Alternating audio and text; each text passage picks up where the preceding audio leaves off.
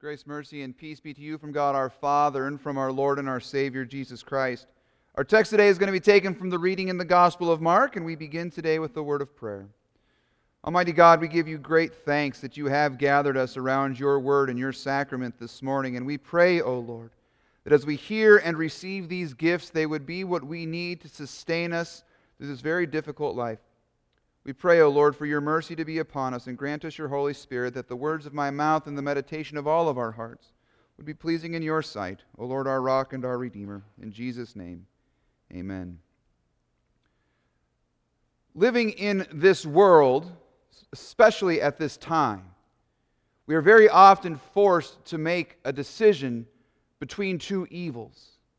We're forced to grapple with the reality that there are no good choices before us, but we must choose one or the other. And nowhere is this more apparent than for us today, when we must choose between the Kansas City Chiefs and Tom Brady, the dark side's evil emperor. What do you do on a day like this? Nothing but evil and sin in front of us, and we've got to make a choice. This is very difficult. Now, it might be even more difficult for you because you just might hate sports. And now you thought you were going to go at least this morning without getting references, and now the whole sermon is going to be based around it, and you're just mad. And I'm sorry for that. I know. I get it. I'm sorry. I apologize.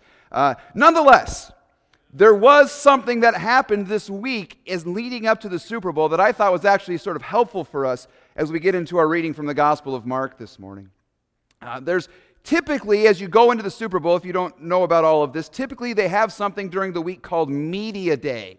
And Media Day is like the last day the media gets a chance to talk to the players before the Super Bowl. It's usually early on in the week. And you get all of these crazy reporters out on the field, and they get a bunch of players around them, and they ask them all kinds of crazy and bizarre and off-the-wall questions. But sometimes they ask important questions or pertinent questions, insightful questions.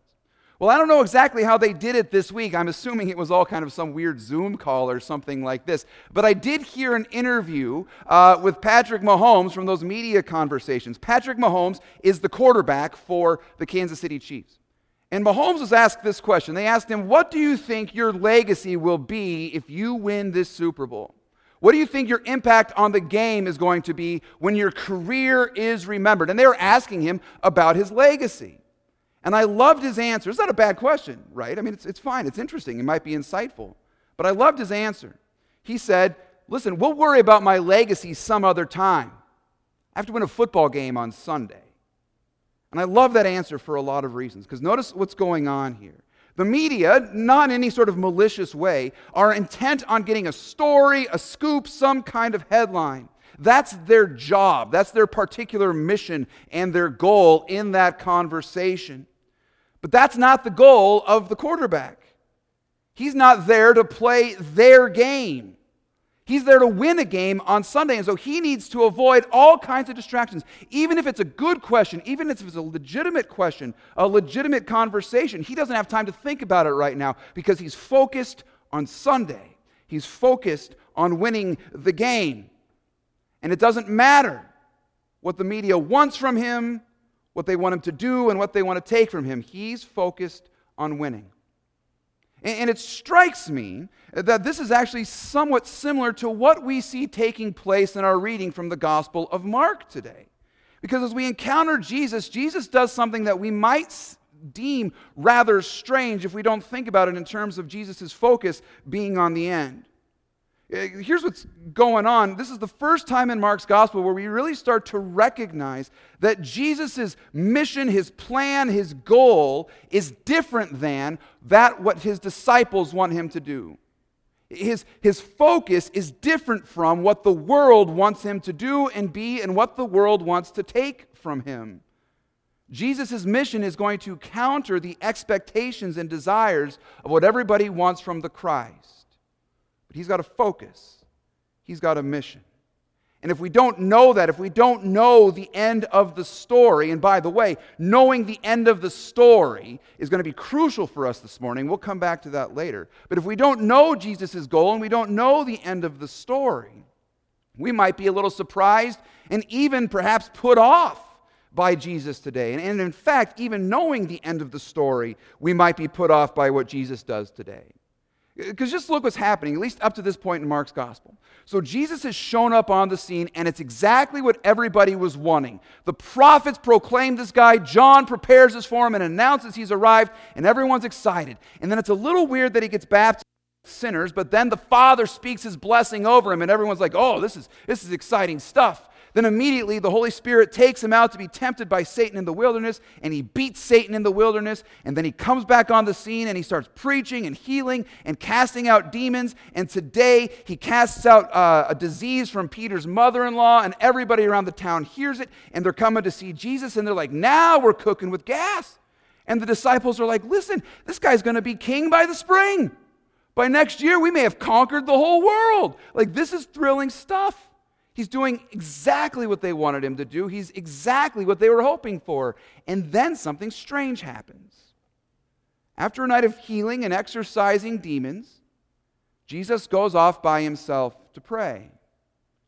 And as the sun comes up, the disciples go out searching for him. The text explains it that they are diligently searching for Jesus. And when they find him, they tell him, Jesus, everyone is looking for you. Here's the idea of what's going on. Peter's mother-in-law says to Peter, hey, listen, there's a line of people outside of my door right now who are sick and dying and in need of a lot of help, and that Jesus guy can help. Go find him. And so as they go looking for Jesus and they find him and they're thinking big, they're like, listen, Jesus, come back and heal these people. We'll set up shop here, and suddenly the whole world will know about us. This is going to be great for your PR, and those people, they really need your help. They really need your healing. They are legitimately sick and dying, and you can do something about it. So come on, Jesus, let's go back. Let's go back and see him. And Jesus says, no. Let's go on to the next towns, that I may preach there also, for that is why I came out. And you have to wonder, if you were one of those people standing in line that day, how you would have felt about that. All day before, you were sitting there watching one miracle after another walk out the door, and now the guy who performs those miracles is gone. I mean, I've heard a lot of people have kind of had this experience in the last couple of weeks here trying to get the vaccine. Like, they've gone to these big gatherings for the vaccine, and they'll sit in line all day in their car, only to be like 3 cars away and told, you know what, we ran out, guys, we're sorry, you got to come back tomorrow. Well, the only difference here is this. Jesus isn't a guy with a vaccine. He's the Son of God with the power to actually accomplish the healing of these people, and he's walking away from it. He's got to go preach somewhere else. And the people in that line, they don't get the chance to see Jesus that day. They don't get the chance to have their diseases healed because Jesus has somewhere else to preach. You got to wonder, they're sitting there going, where does he think he's going? And I can't help but imagine that many of us have had that kind of feeling, that experience with God or with Christ in our own lives, where, you've suffered, or you've been suffering, or you've had loved ones who are suffering, or you're in a relationship that's really painful, or you're watching somebody you love walk away from the faith and you're crying out to God over it, and they're not coming back, and you can't seem to figure out what's going on. It's like you're waiting in line for something wonderful to happen, and it just doesn't seem to happen.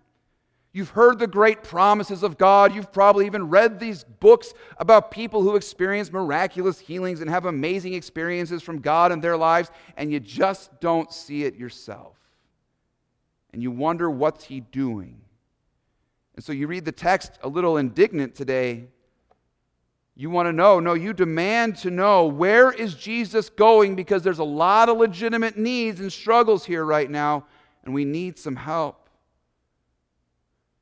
But as we look at the text today, we recognize, as important and pressing as those needs are, and though Jesus does have the power to heal them then and there, the reality is Jesus didn't come to be a medical miracle worker.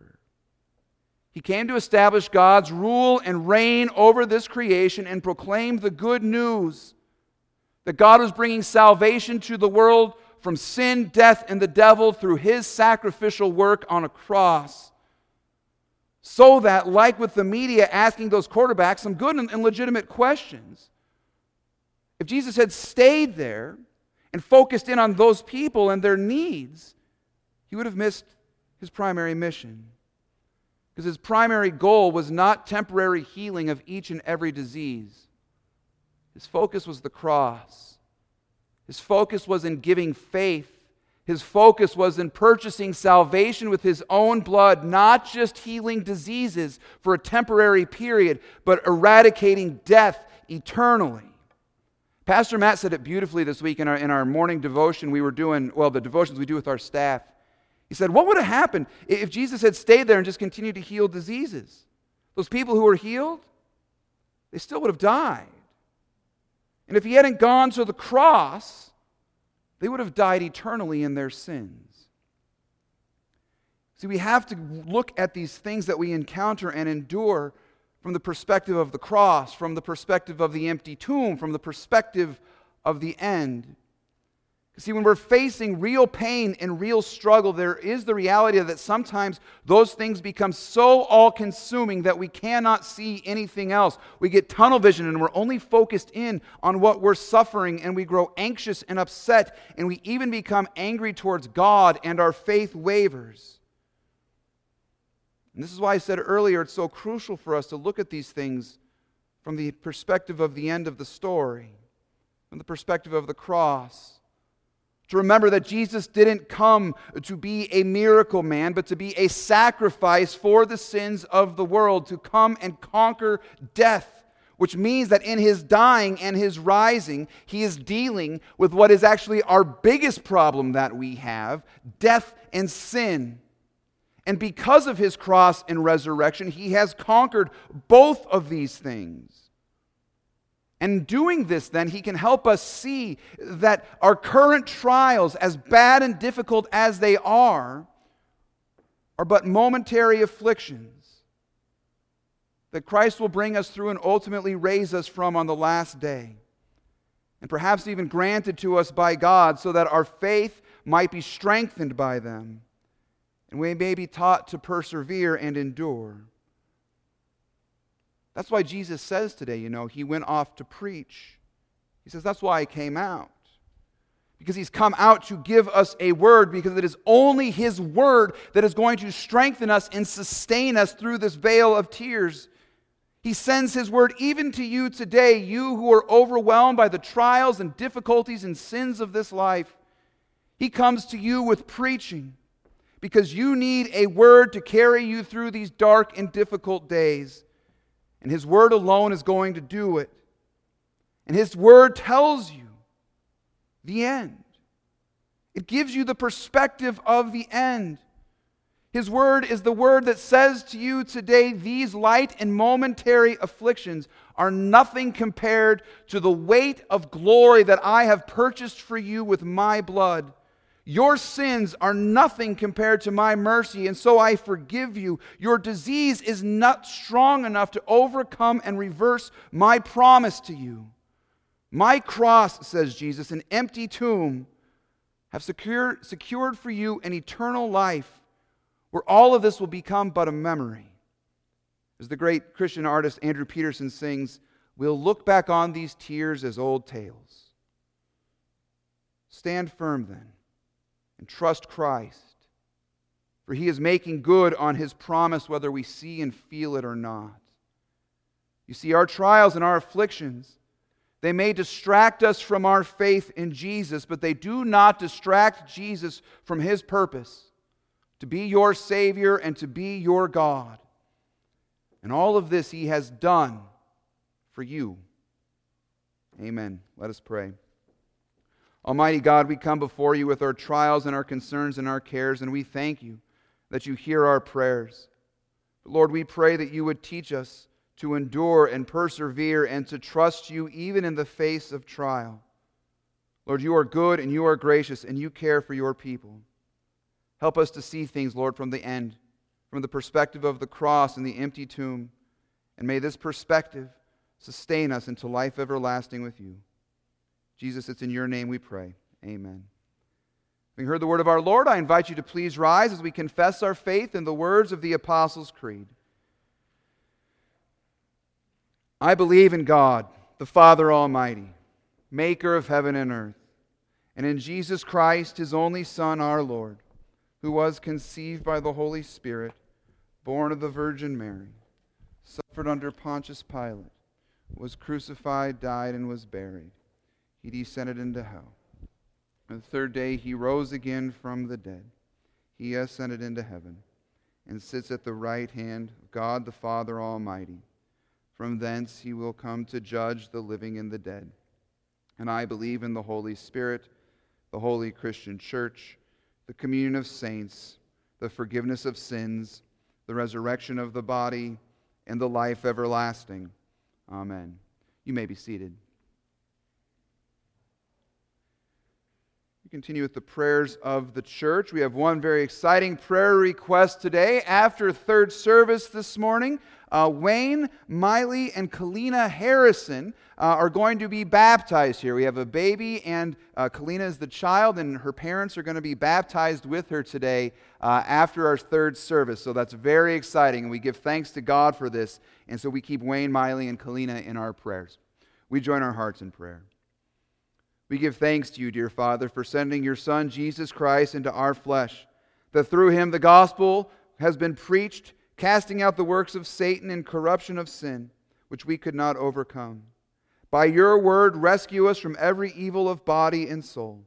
Lord, in your mercy, Lord of the church, give joy to your servants on whom you have laid the necessity to preach the gospel, that by your means many would be saved in every nation, and that together we may share in the blessings of Christ. Almighty God, we ask you to watch over all the work and activity that takes place in our church, that it would serve the proclamation of your word and the furthering of your kingdom. We pray especially that you would watch over us as we prepare to receive a Director of Christian Education intern. O Lord, guide this